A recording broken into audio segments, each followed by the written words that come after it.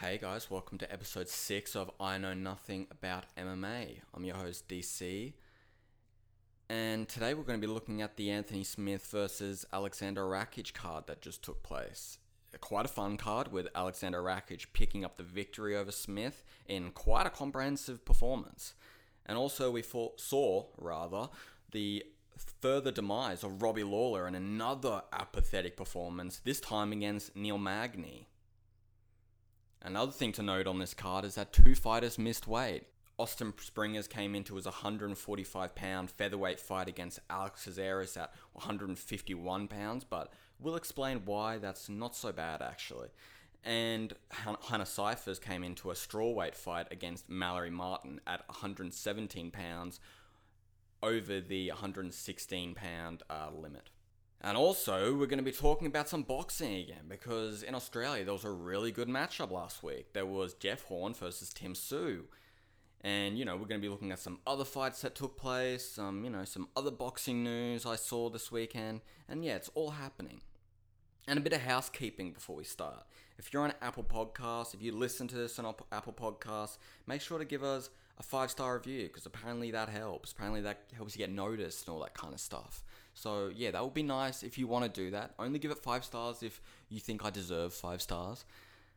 And if you have any questions or inquiries or something you want me to talk about, email me at iknownothingabouTMMA@gmail.com.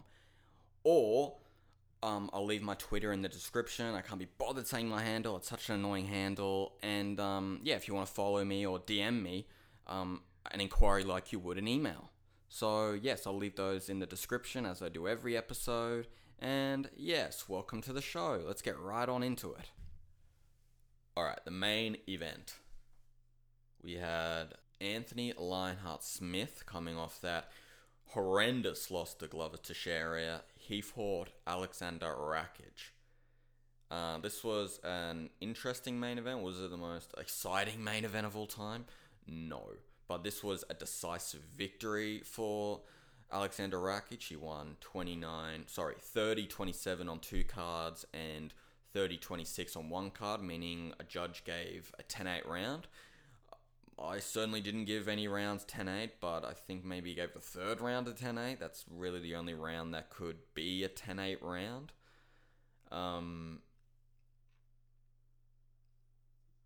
This was a really good performance by Alexander Rakic. Certainly wasn't a very spectacular performance in the sense that he didn't get the knockout, he didn't finish Anthony Smith, but listen, Anthony Smith is a very hard guy to finish.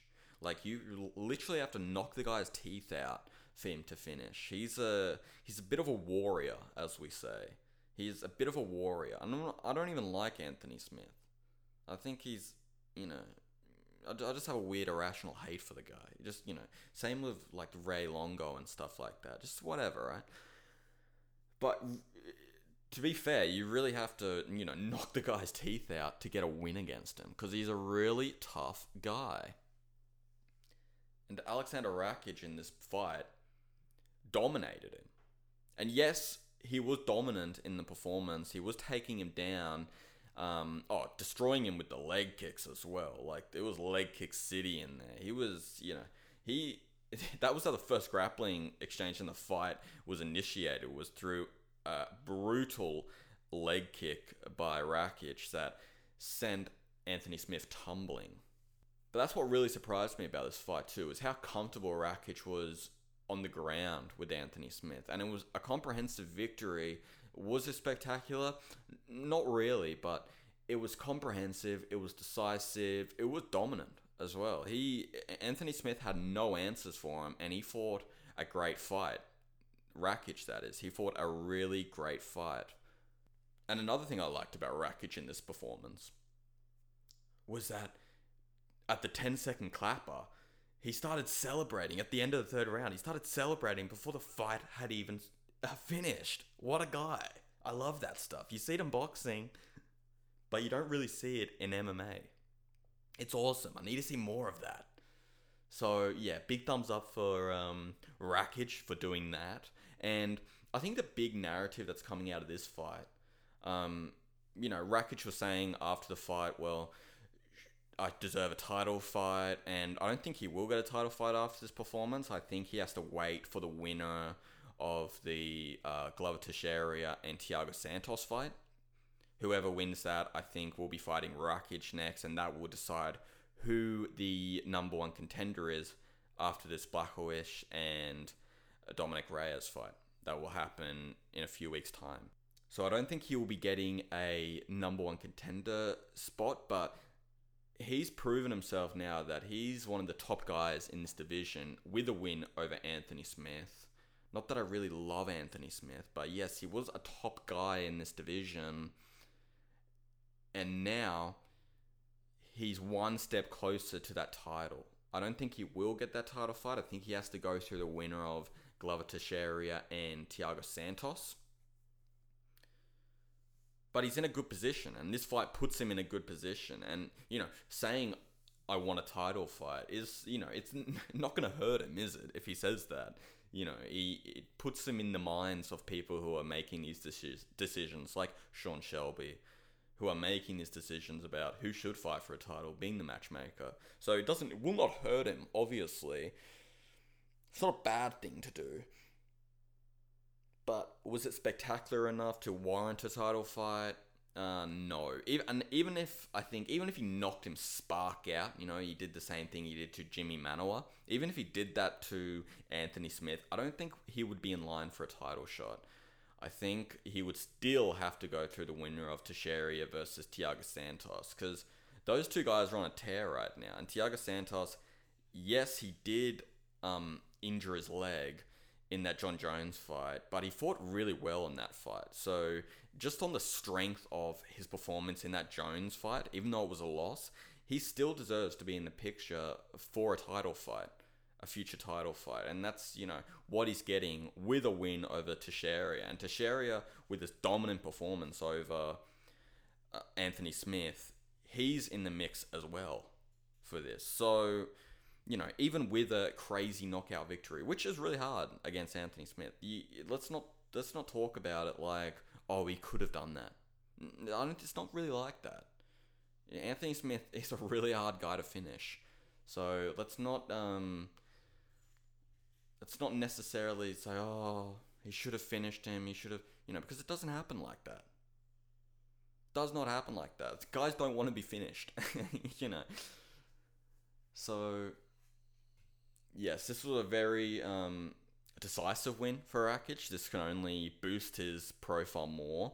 But the interesting thing about this fight, what's the big narrative coming out of this fight, is where does Anthony Smith go from here? Because this is the first time he's lost back-to-back in the UFC. He's lost back-to-back now quite emphatically, quite decisively. Obviously, the Glover Teixeira fight was a little more decisive. He got his teeth knocked out. But he really needs to go back to the drawing board and think, does he need to change camps? Probably not. I mean, he has a good relationship with Mark Montoya, but he needs to work on his game. And listen, maybe he can't work on his game. He's an old guy. This was nearly his 50th fight in the UFC, in MMA, sorry. So he's an old dog, and sometimes you can't teach an old dog new tricks.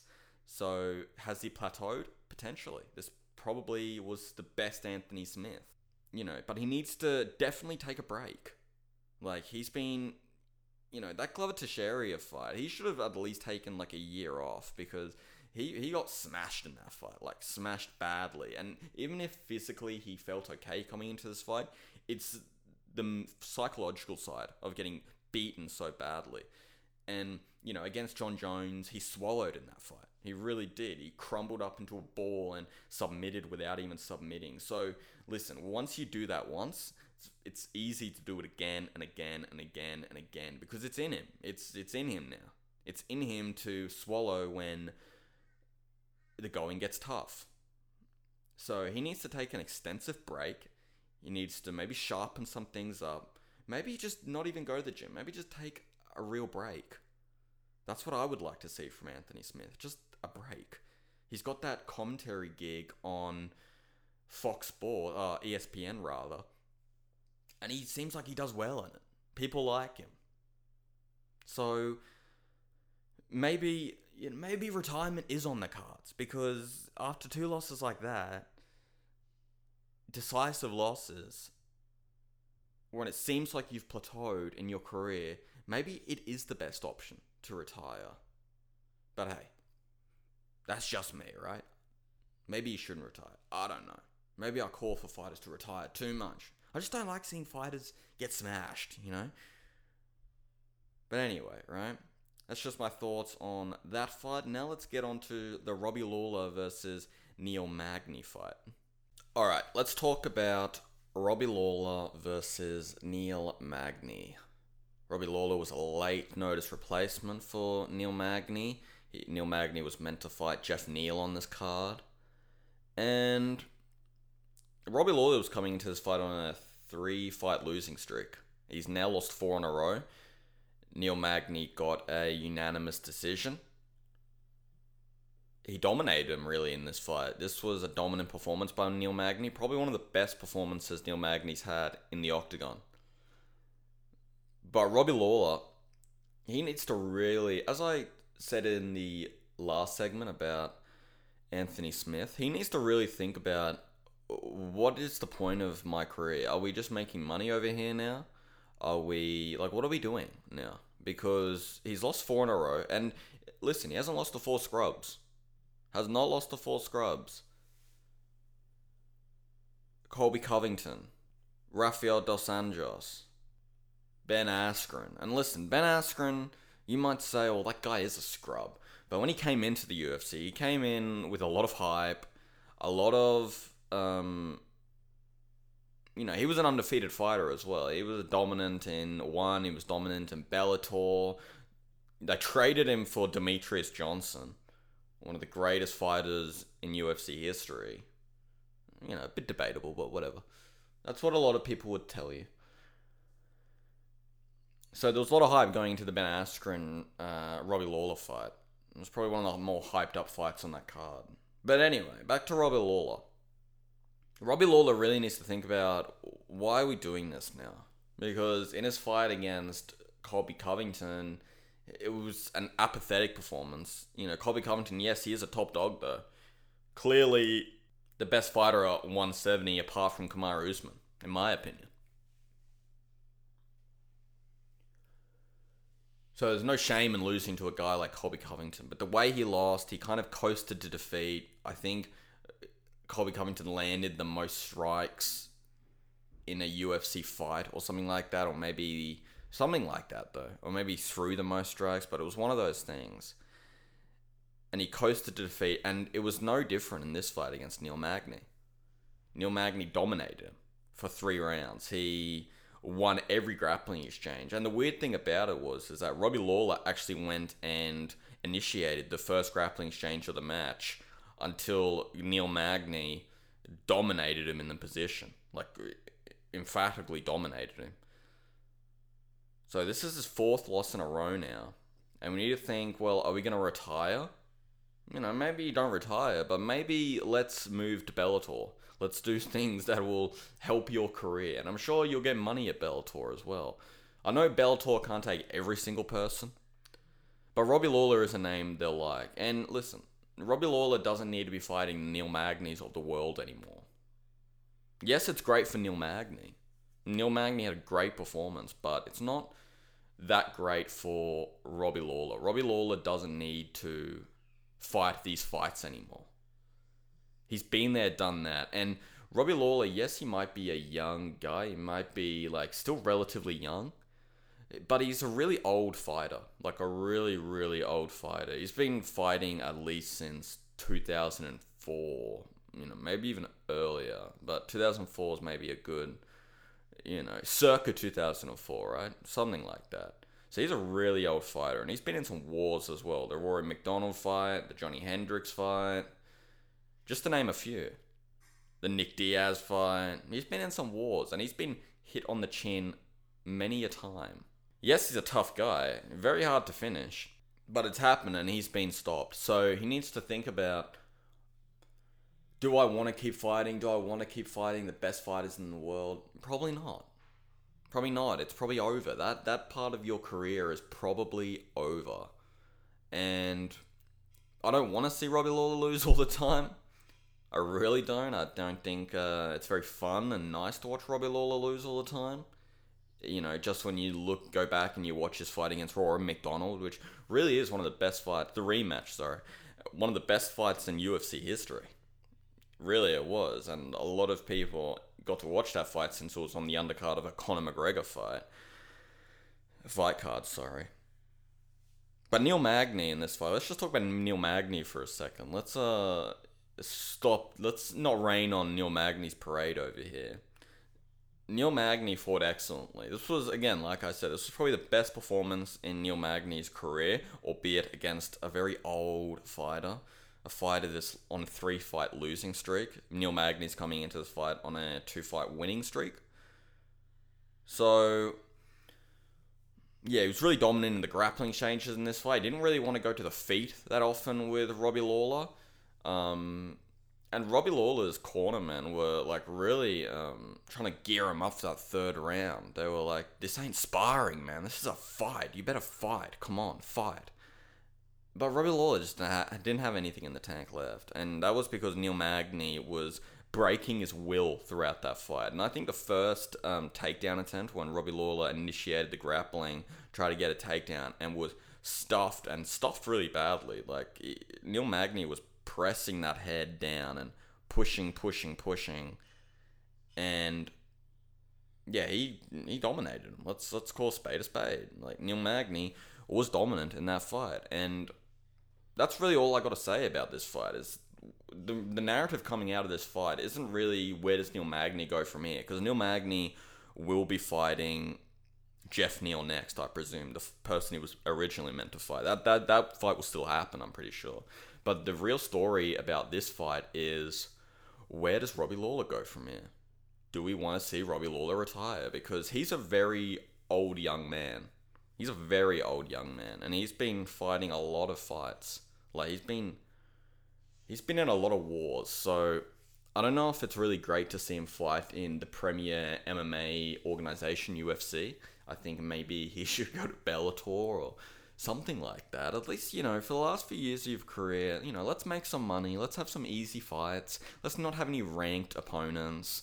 Let's take it easy. And I think he does need to take it easy. But, he's a fighter and I'm not. So he could probably tell me, you're crazy. I'm not going to do that.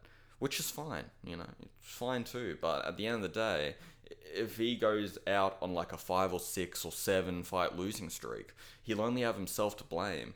And stuff like that really kills your legacy as well.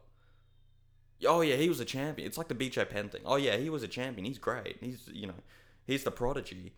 But at the end of the day, he has he's fucked in the head now. So it's something to think about.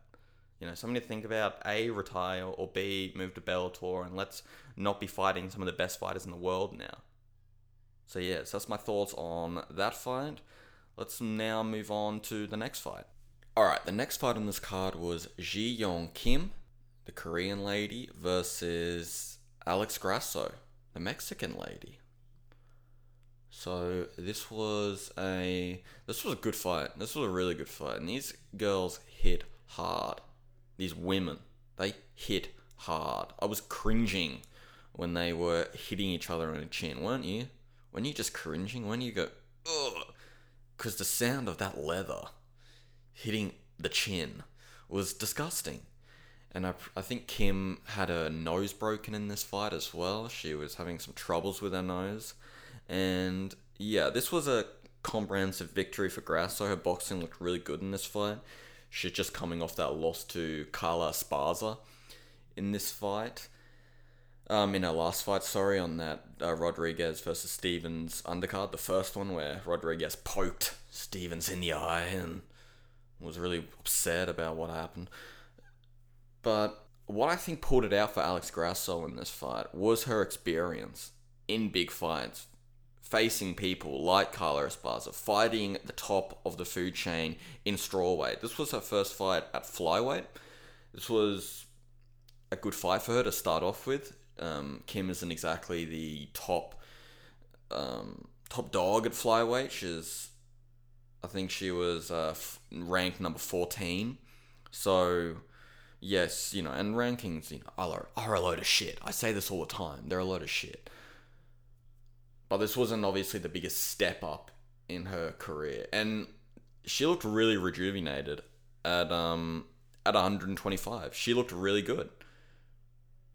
Her boxing was really on point. She was really doing well in that regard. Yeah, and these girls can bang, man. Seriously. Did you not, hear, the thuds when they hit each other? It was kind of disgusting. It was disgusting to listen to. I was cringing after every single punch. Grasso gets the victory. Well done to Grasso. She fought really well. Not a lot of storylines coming out of this fight, except that Alex Grasso now is a flyweight. She's stamped herself in the top 15 rankings. She needs a few more wins, obviously. But listen, the thing about the women's flyweight division is it's not a very stacked division. You get a few wins under your belt, and you're probably going to be in line for a title shot. So this might be the best move for Alex Grasso. And Alex Grasso has been in there with people like Tatiana Suarez, who very highly regarded, very highly rated fighter in the UFC. So yeah, she's been in there with a lot of quality. And there's a lot of quality at strawweight, not so much at flyweight. So this was a good win for Alex Grasso. Not much more I can say about that. I heard in commentary something like Kim broke the orbital bone of the Korean Zombie when they were sparring or something like that. So yeah, she packs a punch. And she's not the quickest fighter, but she's a very powerful striker. And Alex Grasso was getting hit on the chin and she was taking it. And not only was she taking it, but she was giving it back to Kim and hurting her even more. Breaking her nose, it looked like. I don't know if she did break the nose, but it looked like she definitely did. I don't know though. Haven't got a confirmation on that. But yeah, this was a good win for Alex Grasso. Let's talk about the next fight. Alright, the next fight on this card was the Ricardo Lamas versus Bill Algeo fight. Now, originally, Ricardo Lamas was meant to fight Ryan Hall. A lot of people were really excited for that fight, to get to see Ryan Hall return. But I think the hardcore fans were very happy with this fight. Bill Algeo, was a newcomer coming into the UFC. This was his debut under the big lights of a new organization, a big organization. And he performed really well. He really did. It was a really close fight, a really good fight, probably fight of the night. And these guys had a war. Ricardo Lamas, he had only won once in his last 4 fights. 3 losses, 1 win. So, he's had a patchy run as of late. Losing to not even the best guys as well. I think his only win was against Darren Elkins, who, the Damage is a good fighter, but he's not an elite fighter, right? Let's dispel that myth if there ever was one. But this was a good fight. This was a very good fight. Bill Algeo brought the fight to Ricardo Lamas, and he showed in this fight that, yes, he is meant to be here. Yes, Algeo was bringing it in his debut. He really was. He was, for the first 2 rounds, really. Maybe not for the 3rd round. And the 3rd round, that was a 10-8 round to Lamas, and he really pulled it out. But the first 2 rounds were really close. Really, really close rounds. The first round, it was razor close. I gave it to Lamas. And the second round was a more decisive Bill Algeo round. And Lamas really had to bring it out. He really had to pull it out in those last round. And he said after the fight something about his trainer, saying he needs to get the win back for his family, home, for his son or something like that. And he delivered. And after the fight, he actually spoke about retiring. This could have been the last time we saw Lamas in the ring. And listen, if he wants to retire, that's fine by me. I mean, he's had a good career. He's fought for the title. Not a lot of fighters get to fight for a title, especially in the UFC. So already he's had a much better career than most people in the business. So yeah, Lamas, if he decides to retire, that's great. Fine by me. If he doesn't decide to retire, fine by me as well. It doesn't matter. But what was really the narrative in this fight, though? Sorry, it's dropping my notepad. The narrative in this fight was more so that Bill Algeo belongs in the UFC because Lamas, yes, he's on a patchy run of form in his last 4 fights, but well, now it's 3 losses, 2 wins in his last 5 fights. So he's crawling it back. You know what I mean? He's clawing it back. Sorry. But Bill Algeo definitely deserves to be here. He fought really well. Like, Lamas is no scrub. He's a ranked guy. He's been ranked for a long time, and he was bringing it to him. Yes, he gassed out in the 3rd. That's how I saw it. He'd probably given all he could in the first 2 rounds, but the momentum shifted, and when the momentum shifted, it really shifted. But Bill Algeo shouldn't be discouraged by this performance because, listen, as I just said, Lamas is a top guy, and if you can hang in there with Lamas in your first performance in the UFC, then you definitely deserve to be here, and I think they'll be calling him back for another fight. And what I also loved in this fight was Bill Algeo's taunting, his showmanship. He did like a Billy Joe Saunders homage in the fight. He did the where'd he go? When Billy Joe does that. Maybe you don't, but he has a look like to the far distance. Where'd that punch go?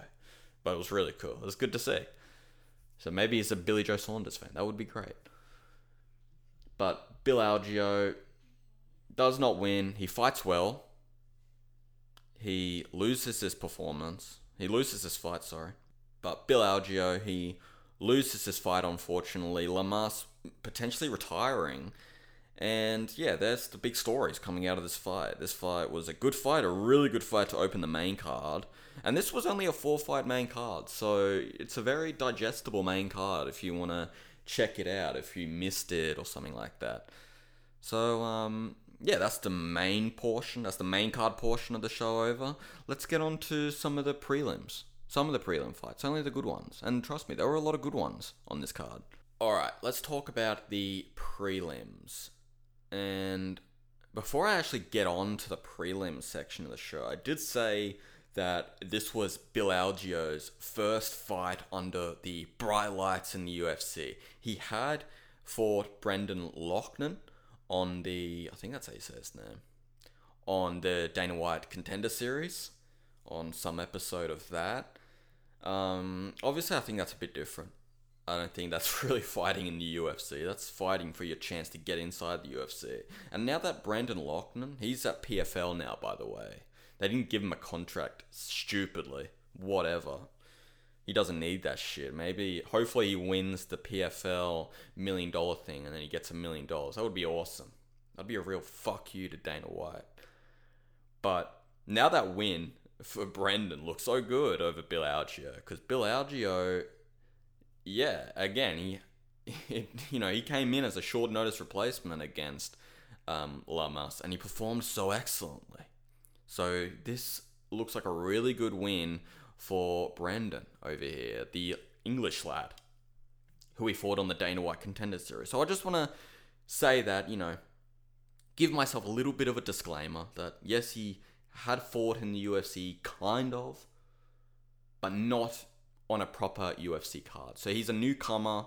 Yes, let's get that out of the way. Now let's talk about the prelims. Alright, let's talk about the prelims. And, I'll say it again. If you are not watching the prelims of these UFC cards, you're missing out. Because even though the main card, yes, was really good. It was a really good main card. The prelims are sometimes even better. And there are a lot of fun fights on this prelim card. We won't go through every card like the main card, but let's just firstly talk about that Marilee Martin versus Hannah Cifers fight. This was a really interesting fight because in the first round, it looked like Marilee Martin was done. Looked like she was done. Looked like there was no more that she could give.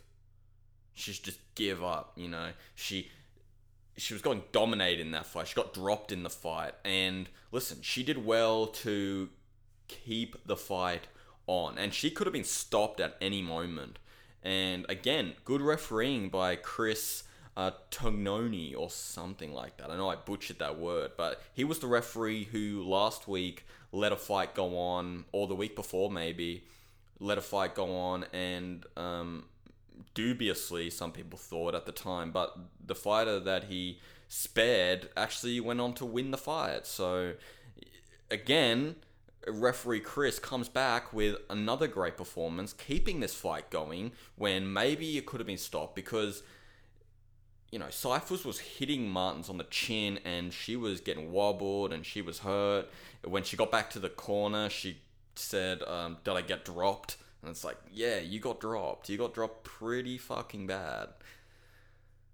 So, yeah, good refereeing performance. And I think why Hannah Cyphers didn't finish Mallory Martin in this fight was that she wasn't picking her shots. She wasn't, she was applying pressure, but it was very ineffective pressure. She was just hitting and hoping, and you've got to be a lot more clinical about your strikes when you smell blood. And I know that's harder said than done, because when you smell blood, you just want to get them out of there. But you've got to pick your shots sometimes and, fight intelligently. And she didn't exactly do that. And Mallory Martin, to her credit, was doing things like pulling guard, taking the fight from standing position to the grappling position. She pulled guard and was holding on for dear life, which is a very intelligent thing to do. And Hannah Cyphers was just slamming her, full on slamming her, boosh. And I was like, oh my gosh. So Hannah Cyphers is a very strong lady. So, yeah, so they get into the corner. Mallory Martin asks, what did I get dropped? And it's like, yeah, you got dropped. Trust me. Trust me on this. But she comes out in the second round. She brings the fight to her world, the wrestling. And she absolutely dominates Cyphers in the second round. So the first round was a 10-8 to Cyphers. And really what we're thinking now is you have to finish this fight. Because if you win 10-9, 10-9 on the next two rounds, you're going to just draw the fight. So you need to win the fight, basically. And win the fight, she did. Absolutely, she did. She, brought it to her world, brought it to the wrestling, was restricting the arm of Hannah Cyphers by putting a knee on it, and you don't want fighters do that. And she was hitting her hard, and in the end, she got the rear naked choke victory, and probably the performance of the night on this whole card. And Mallory Martin is my star of the week for this week for pulling it out as she did. She pulled it out incredibly. She was finished in the first round. She looked like she was going to get smashed coming into the second round, but she followed her corner's advice. She got to where she's comfortable in the fight with her wrestling, dominated that part of the game, and ended up winning the fight. Won via a rear naked choke, I should say. And that was a very good performance, and Mallory Martin is my star of the week. So guys, if you're not watching the prelims, you need to go back and watch that Mallory Martin versus Hannah Cyphers fight, because it was a fantastic fight. Alright, on to another fight on this prelim card that we'll talk about. Another interesting fight on this prelims card was Sean Brady versus Christian Aguilera, or Christina Aguilera. No, it's Christian Aguilera. And Sean Brady won with one of the more interesting guillotine chokes you're going to see in the UFC. It was kind of a scary one, actually. I've never seen a fighter really struggle the way Christian Aguilera did, and he did everything maybe you're not meant to do if you're trying to get out of a choke. You're meant to just stay calm, and But no, he was freaking out, and I would be too. I'm not gonna sit here and tell you that Christian Aguilera was a bitch for freaking out the way he did, because I would have been crying in there. So Sean Brady's now 13-0 after that victory over Christian Aguilera, and he looks like a prospect at welterweight. Yeah, that was a really conclusive victory, obviously. And the way he applied that guillotine was very interesting as well. And Paul Felder, who trains with Sean Brady, was saying that this guy's got a squeeze like I've never felt before. And I don't think Paul Felder's trying to gas this guy up. I think he's pretty serious when he says that. And he was saying when he applied the guillotine that it's a wrap, it's over. And he knew it exactly. Because he went limp after not that long. Like, he went out after only maybe 20 seconds of being in the guillotine. And maybe not even that. Maybe 15 seconds. It was a really tight grip, it looked like. And so he goes to 13-0 after this victory. And how good are his tattoos as well? Like, he's got some of the best tattoos in the game, especially that back tattoo, the Japanese hunting mask. Such a sick tattoo, man. So, yeah, big ups to Sean Brady. This was his third win inside the octagon, third win under the UFC banner, and he looks like he could be a prospect at 170 pounds. And I don't know how he even makes 170 pounds, because he is a huge welterweight. Like, he is a welterweight. He's a massive welterweight. So, yes. Let's get on to the next fight on this prelim card. Alright. The next fight on the prelims, well, maybe not the next fight, but another fight on this prelims card was Alex Caceres versus Austin Springer. And Austin Springer was a late replacement for Alex Caceres. He took the fight on 2 days' notice. He wasn't even the first replacement for Alex Caceres. He was the second. Forget who was the first, but he was the second, and he failed to make weight. He was 151 pounds for a contracted 145 pound fight. And if you take a fight on 2 days' notice, I don't know if you should be punished for not making your contractual weight. I think the fight should be at a catch weight if you can't make the weight. It's pretty unfair to Austin Springer to give him 2 days to literally... You can't cut weight in 2 days unless you are walking around at 145 pounds, or you're maybe walking around at 150 pounds, and a lot of these guys just aren't walking around at that weight. So it's kind of hard to, even though missing weight is one of the worst things to do in the sport, and in boxing and in any sport, it's hard not to feel sorry for Austin Springer that he gets submitted in the first round by Caceres, and he also has to forfeit 30% of his purse to Caceres as well. So it's a little, I kind of feel sorry for Austin Springer, but he didn't look good in this fight. He probably wasn't that up for this fight after having to forfeit 30% of his purse on a 2 day notice. I mean, that's probably not one of the best, you're probably not going to be super excited for the fight under those circumstances. But he lost easily, Austin Springer. Alex Caceres had a good fight in this fight. Is Austin Springer a really top guy? Probably not. Probably not even a prospect. But listen, you can only beat who's in front of you, and Alex Caceres, fighting in 145 pounds, beat a guy who was 151 pounds, and did it decisively, did it comprehensively. So thumbs up to Alex Caceres. You can only beat who's in front of you, and he did just that, and he did it in a really good fashion in the first round. So yeah, that was another fight on this card.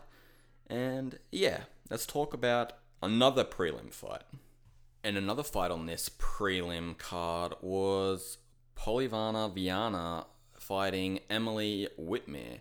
And Viana just finished this one pretty comfortably. She got a armbar and did the job. She continues her 100% finish rate. And yeah, not much else to say about that. Viana gets the victory. And another fight that took place was the Kasanganay versus Maki Pitolo fight. And Kasanganay won this via unanimous decision. He fought only 18 days after his appearance on Dana White's Contender Series. I didn't watch that, but he fought well. Pitolo isn't a scrub, So this was a good feather in the cap for Kasangnai. And yeah, that's really it. That's really it for the UFC portion of this show. This was a fun card. I hope you guys check it out. The prelims were pretty good as well, so if you want to watch the prelims as well, I suggest you go do so. And now let's get into the big news in the Australian boxing world. Jeff Horn versus Tim Tszyu. Let's talk about that fight.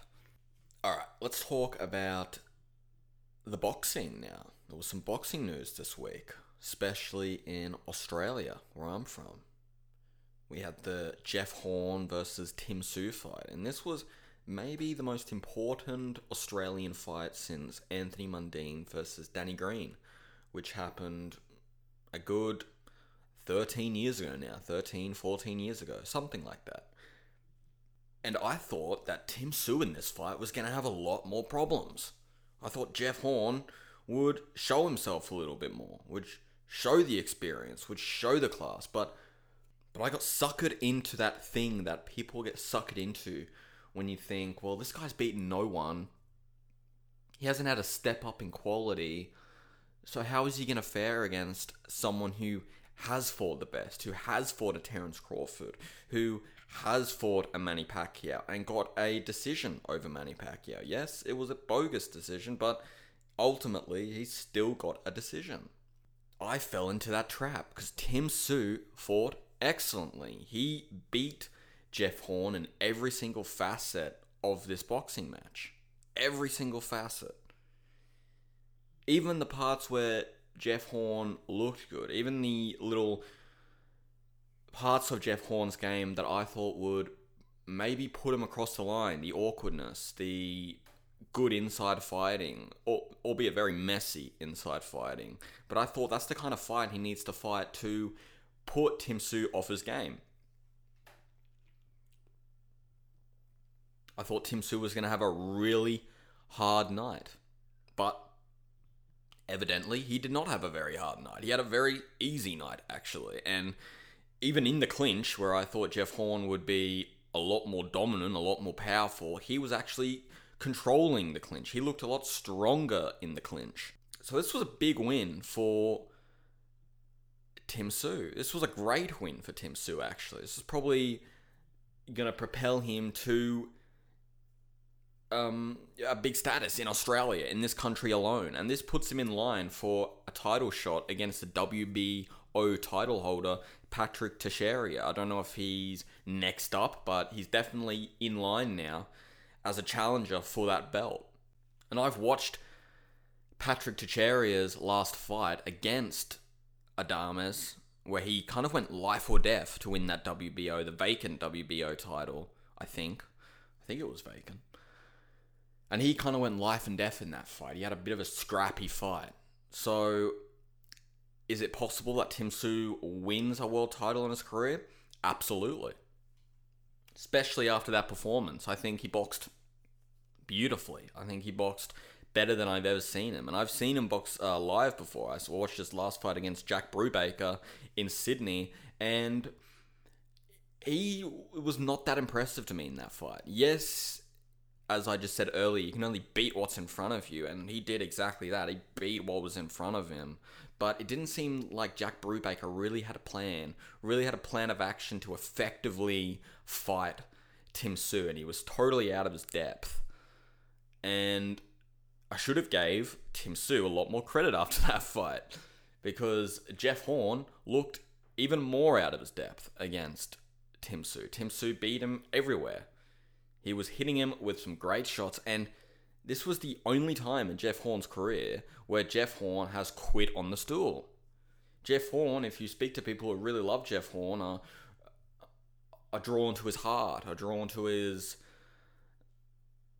You know, he's a real common man's fighter. He's a man's fighter. You know, he's a blue-collar fighter, if you get what I mean. So him quitting on the stool like that was quite evident that, listen, he was out of his depth.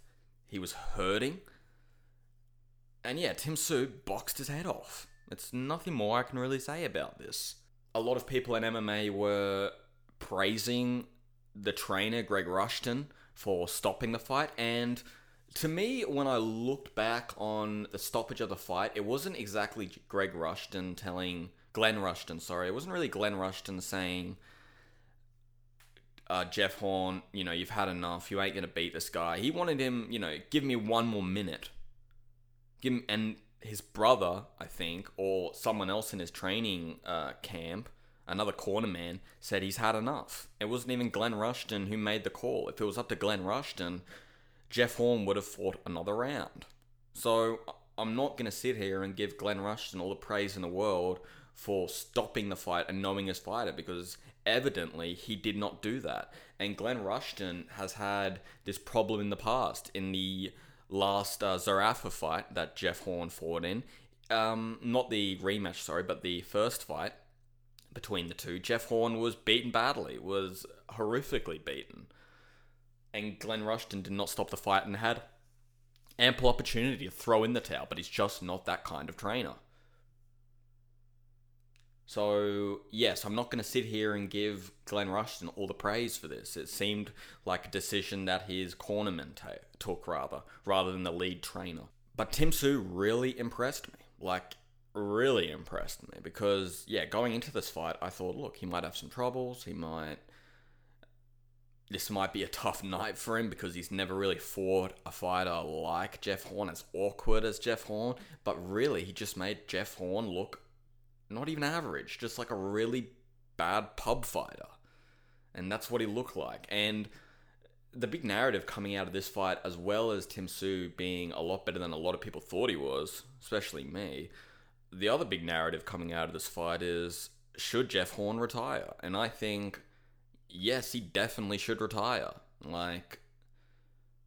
He's given a lot to the sport. He's been at a lot of wars and he's been in a lot of hard fights. And the way he fights, taking as much damage as he takes, even if he's 31, 30, he's an old young man, if you understand what I mean. Just as we were talking about Robbie Lawler earlier, he's been in wars that take years off your career.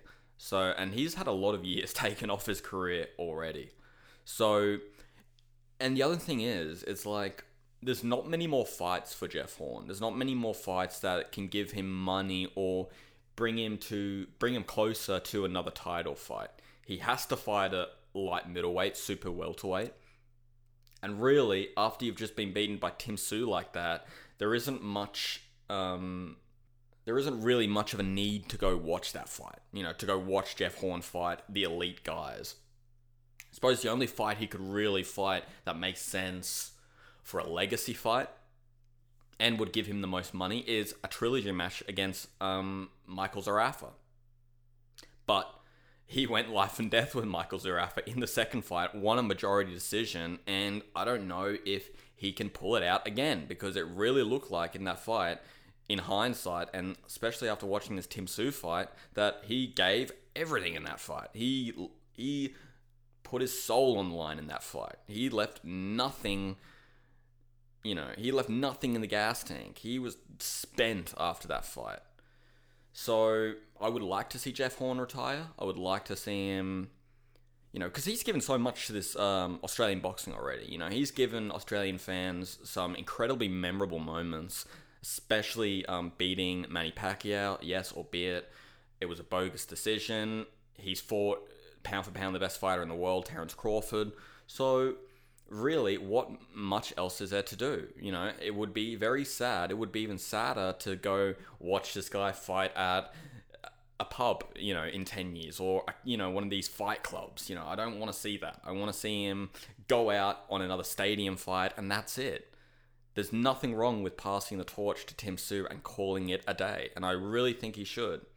So, yes, that was my thoughts on the fight. And another thing I want to talk about this pay-per-view is, I spoke earlier last episode, or maybe an episode before, that this should not be a pay-per-view, and it absolutely shouldn't be a pay-per-view. If this was on free-to-air television or Fox Sports or something, a lot more eyes would be on this, and the whole goal of this fight was really to set Tim Tszyu up as the new face in Australian boxing. And to do it with a pay-per-view That's not the smart way of doing that. You need to have as much exposure on this fight as possible. And a lot of people do not see this fight. A lot of people miss this fight. And ironically, it was actually a lot easier to watch this fight in places like America, where they had it on ESPN Plus. You didn't have to fork out $50 for the fight. You just had to log into your ESPN Plus subscription. So that was quite a funny thing to come out of this pay-per-view, and it definitely should not have been a pay-per-view, in my opinion. But the pay-per-view was really farcical as well. Like, the big storyline leading up to the fight was who's going to come out first. What? That should be already, done and dusted. That should already be a thing that should be, settled. And obviously Tim Tszyu should come out first. He did end up coming out first, but I just thought that was really ridiculous and farcical. I thought I was watching, a WWE pay-per-view for a little bit. It was kind of really silly. And, Australian boxing is in an interesting place, because for a lot of people, Australian boxing is a joke. It is kind of a joke. When we have some of the biggest fights in Australian boxing last year was a rugby league player versus a former AFL player, Paul Gallen versus Barry Hall. That's not really good for the health of the sport. That's kind of a circus fight. And Australia love putting on these circus fights.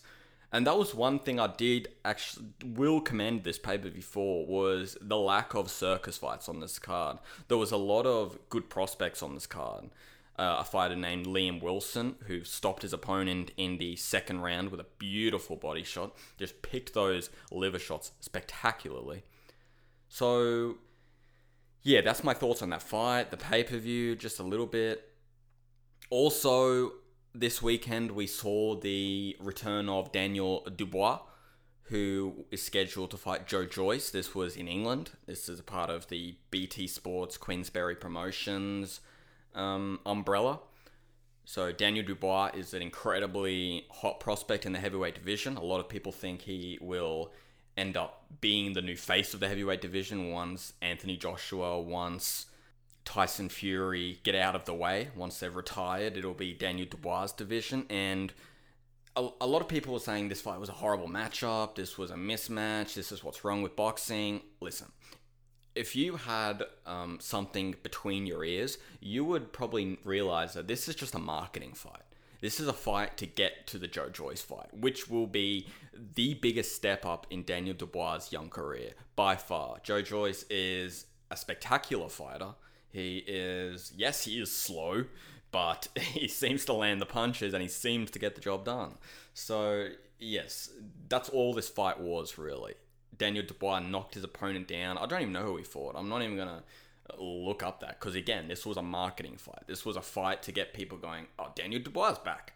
Oh, well, you remember Daniel Dubois? It was just one of those, And now the people know, oh, he's fighting Joe Joyce. Again, that fight should not be a pay-per-view fight. That fight should be on BT Sports. Regular BT Sport. So yes, that fight happened. Joe Joyce won as well last weekend to make that fight official.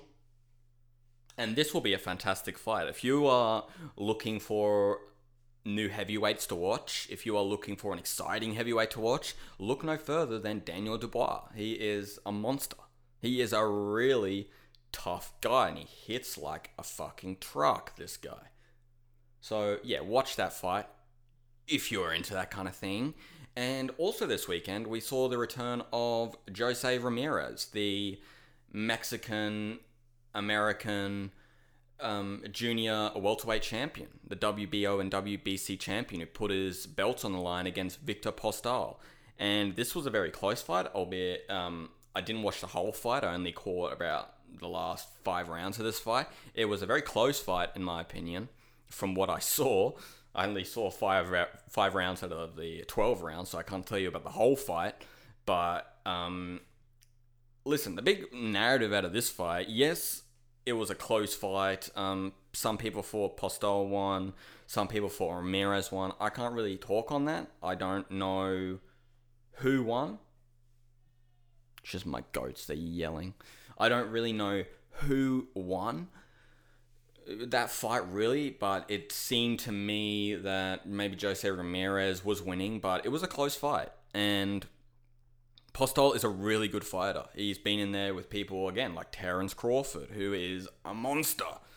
And that victory for Terence Crawford, where he whitewashed Postol, looks like an even better win now. Looks like, the win that shows you the type of fighter Terence Crawford is. And what's interesting about this Jose Ramirez fight, I called him Jose earlier, it's Jose, about this Jose Ramirez fight, is that he will be in line now to fight Josh Taylor, who also has a piece of the junior welterweight crown as well, and that will be a cracking fight. Josh Taylor coming off the win against Regis Prograis, I think that's how you say his name. That was an amazing fight. That was probably one of the fights of last year. If you missed it, if you want to go watch a really good fight, and not just a really good fight, but a really good fight with like some of the best body work I've ever seen in my young life watching the sport. Like just incredibly tasty inside work. So yes, that will be happening soon. No one ever knows when, because this is boxing. It's a politician's game. So Josh Taylor versus Jose Ramirez to unify the junior welterweight belt. And if I had to give you a quick summary about that fight, I think it's going to be a closer fight than people think. I've seen people say that Josh Taylor is going to win this fight on the back of that performance against Postol. But Postol's a really tricky fighter, and he's a very slick boxer. Josh Taylor is more stationary. He's he's the common man's fighter. But yes, he's an incredibly skilled fighter as well. So if I would probably lean towards Ramirez in that fight, given that I think he will be a lot more effective in that fight than he was in the Postol fight from what I saw. But listen, that's really it. Let's not talk about boxing too much. This is the I Know Nothing About MMA show, but, this was a fight night card featuring Anthony Smith and Alexander Rakic. It wasn't, a fight card that's going to blow your head off. But yeah. Listen, guys, that's the end of the episode. We've spoke about boxing. We spoke about MMA. Hopefully we spoke about MMA for a little more than we did about the boxing. But, guys, boxing is just such a fun sport. Trust me. It's an awesome sport. And you have to give me some credit because there was a lot of hype coming into this Jeff Horn versus Tim Tszyu fight in Australia. It was like a pretty big deal. So yeah, thank you so much for listening. I hope you are having a good day, good night, good morning, whenever you're listening to this. And yes, bye-bye.